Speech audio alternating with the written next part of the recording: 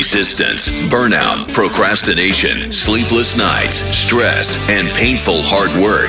Fatigued from running on the high achiever hamster wheel?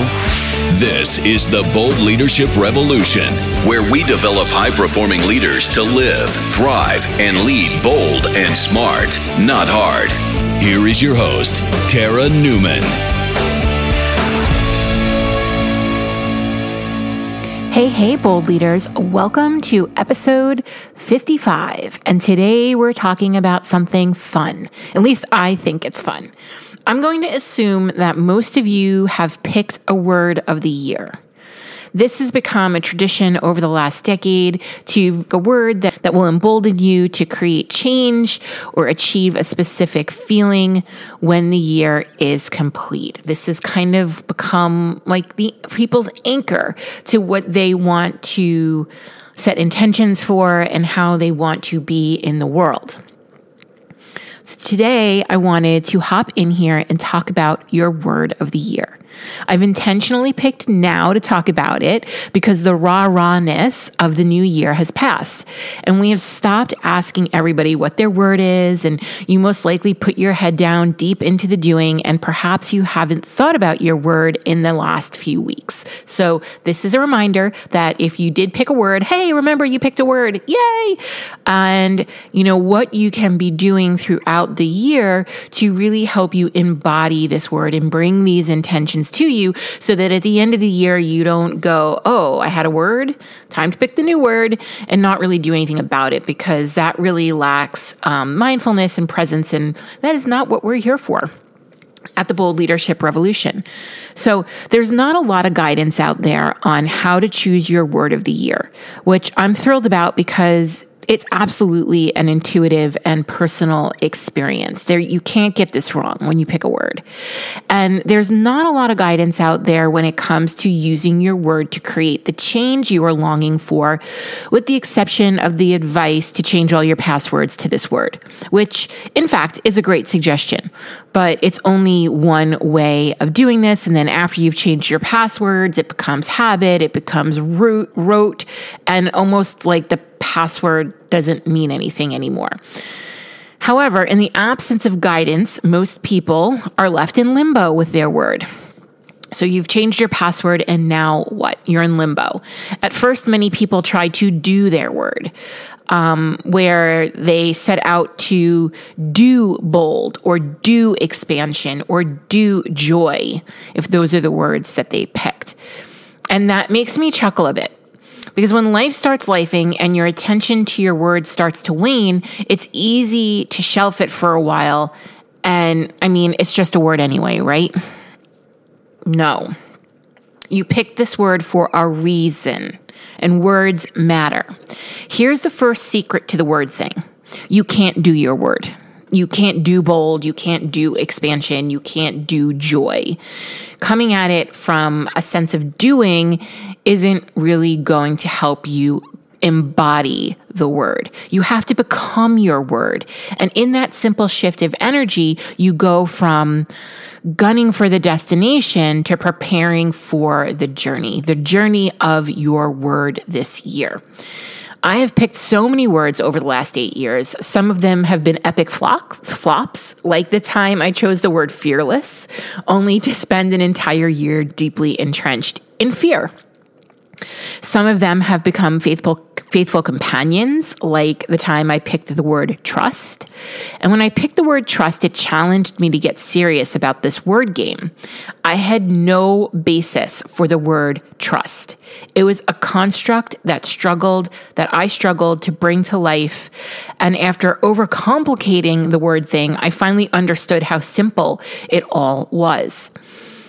Last year, I chose the word discipline because it triggered me. It brought up feelings of restriction. It didn't feel like fun. It felt hard and fueled with expectations. But here's the thing. It's just a word. You get to decide the energy you attach to it. Words are just words. You give them the meaning. You give them a charge that's either negative or positive. So before you go tattooing your word on you. By the way, I've actually done this and it works, but it's a bit permanent and a bit of a commitment, so I don't recommend it. Here are my time-tested recommendations for becoming your word of the year and embodying the change you want to see. 1, what's possible if you slow down and allow your word to evolve over time? So instead of doing your word, allowing your word to become a part of you, to become a filter for how you make decisions, to be a lens for reflection. Asking yourself at the end of the day, did I honor my word? How did my word come into play? How did I take action upon my word? When did I feel my word with me in the day? 2, look up the actual definition of the word. Sometimes words have multiple meanings, and it may not even mean what you think it is in its entirety. For example, my husband has this real aversion to the word deserve. He feels like it's entitled. And I said, but you deserve these things. And he says, well, I've earned them. It makes him feel better to earn things. He's a hardcore doer. So I said, well, you deserve them. And we had this whole big back and forth, and I finally pulled up my phone and I looked up the word deserve, and one of the meanings of the word deserve is earned. So when I said to him, a synonym for the word deserve is earned. So you've earned it, you've deserved it. It's the same, you deserve it. It's the same thing. Oh, right? I still don't think he likes the word deserve. It's fine. It's his personal preference. But my point is look up the word. Next thing I want you to do is to define the word in your own terms. What does it look like for you to embody the word? What will you do in the name of this word? What are your boundaries around this word? What won't you do because it goes against what you believe in about the word? Say your word is bold. How will you embody bold? How will you define the word bold? What will you do to be bold? And what won't you do to be bold? 3, this is perhaps my very favorite thing. And it might feel a little crazy at first. It certainly did for me. But write the word. Write it. Let it flow through your body, through your being, through your arm, through your hand, through your fingers, onto a sheet of paper. Repetitively write it over and over and over again. I did this with the word trust because I understood what trust meant on a logical level. I understood what it meant in my head. But I couldn't feel trust. I couldn't feel it in my heart and in my body. So every day I woke up and the only thing that I knew how to do was write the word over and over and over again for an entire page until I wrote it into the fabric of my being. And it felt ridiculous. It sounds silly. Most of you will chalk this up to woo-woo bullshit, but it works. 4, meditate on the word. Sit in silence and repeat the word. How does it feel? What's the essence of the word? Is it resonant with you? Is it an energetic match for you? 5, add a question to your CEO debrief to hold you accountable to embodying your word. Track your progress by asking a scaling question. So for example, on a scale from 1 to 10, how bold did I feel this week? What is the evidence of my boldness? What result did I get from being level 10 bold? 6, use it as a filter to make decisions. Is this the boldest action I can take right now? Will this create expansion in my life or business? Am I looking at this with open curiosity? 7, share it with the people who matter in your life, your partner, your children, your friends, your team. 8, read a book that has a theme that captures your word. 9, Pick a fragrance that smells like your word. Anytime you can involve your senses, you create ritual and significance. I hope that these suggestions helped you to step into your word in a greater way. I hope it reminded you that you picked a word this year, and I hope it encourages you to go forth and really make the change in your life and in your business that you want to make by embodying this word. Now, if this conversation was interesting to you and felt unique and a little different, I want you to do me a favor. I want you to take me up on my invitation to join the Brave Society. So if you're a female small business owner, this is likely your community if you're resonating with this podcast and the things we're talking about over here, because they are very much the essence of how we talk about things in the Brave Society.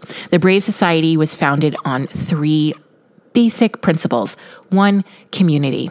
How can we come together and become a marketplace of business owners where we can do business together, where we can open doors for each other, where we can collaborate with like-minded, credible business owners?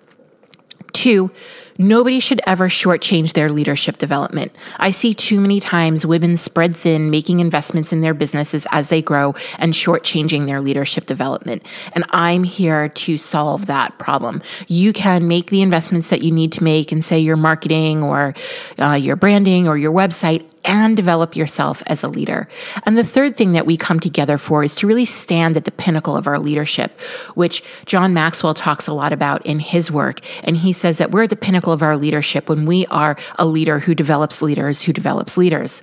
And what I ask the women of the Brave Society to do is to take what they learn in the Brave Society and bring it into the world, into their communities, into their families, to their clients and their customers, and to really continue to develop more leaders on this planet. If this sounds interesting to you, I want you to go over to the show notes and click on the link, or you can come find me on Instagram. I'm at the Tara Newman, and ask me any questions you need to about joining the Brave Society. If you have found this podcast valuable, help us develop more bold leaders in the world by sharing this episode with your friends, colleagues, and other bold leaders. Also, if you haven't done so already, please leave a review. I consider reviews podcast currency, and it's the one thing you can do to help us out here at the Bold Leadership Revolution HQ. We would be so grateful for it. Special thanks goes to Stacey Harris of Uncommonly More. She is the producer and editor of this podcast. Go check them out for all your digital marketing and content creation needs. Be sure to tune in to our next episode to help you embrace your ambition and leave the grind behind.